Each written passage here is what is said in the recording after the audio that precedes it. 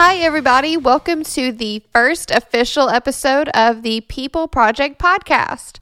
I am your host, Kelsey Klein, and today we will be talking about fear. Both rational, irrational, internal, external. We are getting to it all. So first, let's look at the definition of fear. Initially, I thought of it as something like heights or clowns or spiders, etc. I mean, this is one of the first, if not the first question on my list for people. So I expected it to be kind of like an icebreaker, like, let's talk about being afraid of heights. But when I really started talking to people and doing my research, I learned that it really goes much deeper than that. There's so much science behind fear and how most fear is learned and developed at a young age and influenced by our environment and our culture. But it goes even further than that. Let's talk about how the brain processes fear. When presented with something that scares you, there is an immediate fight or flight response. Sensory systems in the amygdala signals the brain based on what you see or smell or hear. So that triggers an adrenaline response that tells your heart to beat faster, your body to sweat. Another part of your brain, the higher cortical center, almost simultaneously creates a reasoning response. So if you're somebody who loves to go skydiving, you're not going to be afraid to go skydiving. You're going to have an excited response. It's going to be a reasoning response because I've done this before and I didn't die. Which is not necessarily the best reason to do something, but it's fine. So some evidence suggests that thrill seeking is like anything else that could be considered pleasurable. It releases dopamine, which is a neurotransmitter in the brain that helps control our brain's reward and pleasure centers. So higher risk, more cortical center engagement, more dopamine. So extreme sports athletes, the cast of Jackass, etc. So fear isn't necessarily a bad thing. It was a survival mechanism for decades. You just have to learn to control it instead of letting it control you. So here's an example. Story time. When I was in, I believe it's kindergarten, we went on a field trip to the zoo, to the Memphis Zoo. And I don't know if it's still there because, as you will learn from this story, this is something that I avoid when I visit the zoo in Memphis. But they had this butterfly exhibit, and it was like this completely separate room thing. And you went in there and the door closed behind you and there were just like butterflies flying around everywhere and whatever. So in theory, this sounds very great, right? Just little butterflies, very peaceful, whatever. Well, I got separated from my class. So I immediately went into panic mode. I thought, I'm going to die here. I'm going to get lost here forever. So I'm scared, I'm alone, and butterflies are landing on me. I'm touching them, trying to take them off of me, and their colors and skin are coming off on my fingers. It was absolutely traumatic. So turns out really wasn't very far separated from my class. They were just on the other side of the door. I just apparently wasn't paying attention, but it was very traumatic. I was young. Butterflies give me the heebie-jeebies. So there we go. Another example of fear would be on a recent episode of the Fox TV show 911, which is a guilty pleasure of mine. There was a lady who wouldn't leave her house because of a car wreck. I think her husband or her sister or someone died in a car accident that she was, I believe, the driver in. And so it had been a decade since she had left her house. Well, there was a landslide happening and she was asked to evacuate and she wouldn't.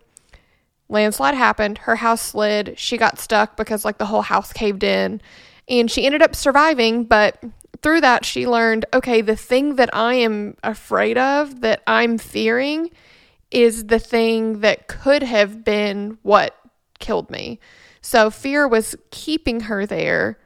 And that reminds me of a lyric by the band La Dispute. If my fear has kept me here, only my fear can set me free. So how often does fear keep us from doing the things that would be beneficial for our lives? let me give you some examples of fears that people that I have interviewed have given me. So, heights, drowning, the ocean, seemingly very common fears. Dying in a car accident, mankind, which honestly, same.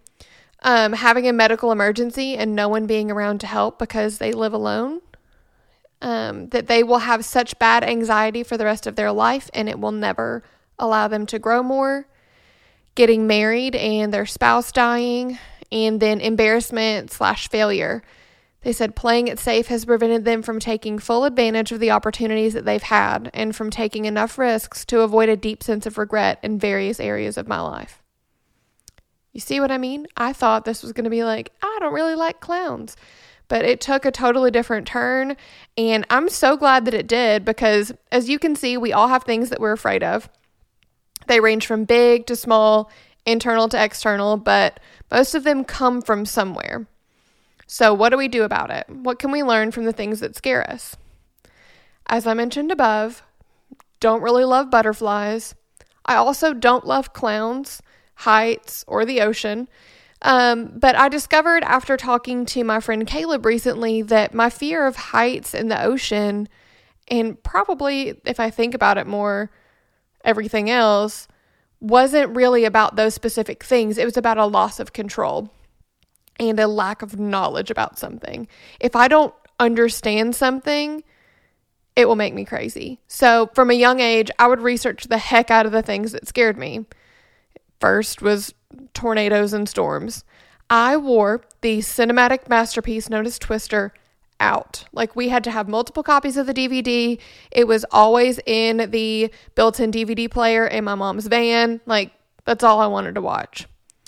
I also remember coming downstairs one year to my parents watching what was probably like a Dateline episode about the JonBenet Ramsey murders. And I was around the same age at that time that she was when she died, and it freaked me out. So it developed what some may consider an unhealthy obsession with true crime.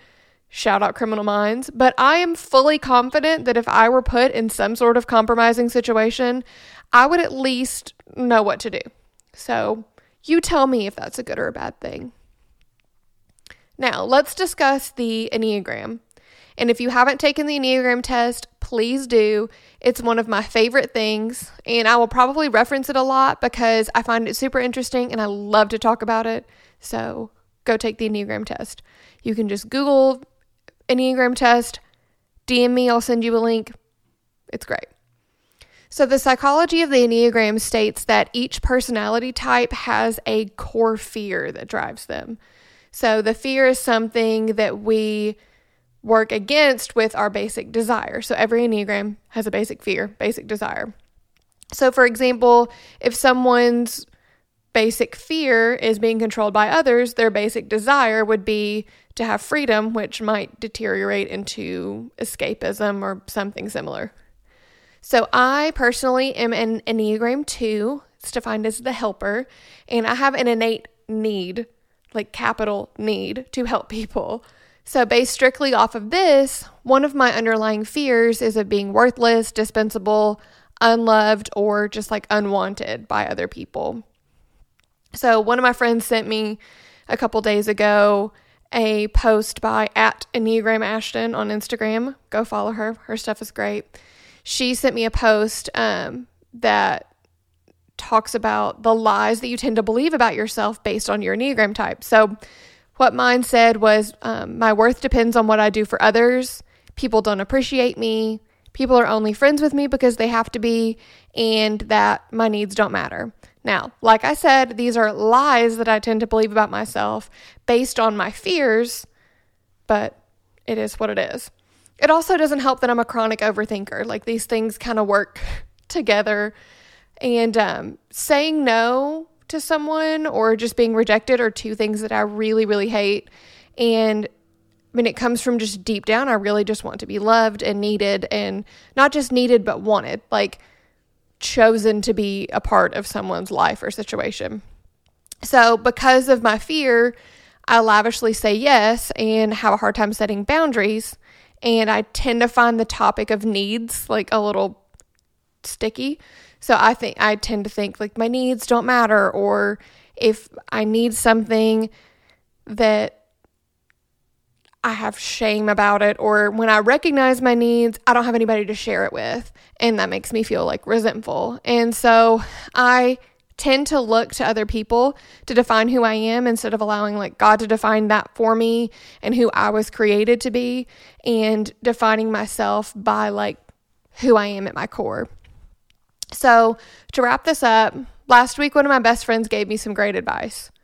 No is a full sentence. So right now, that is my biggest focus and goal. Learning to say no, that self-care isn't selfish, and I can't pour from an empty cup. And I have to remember to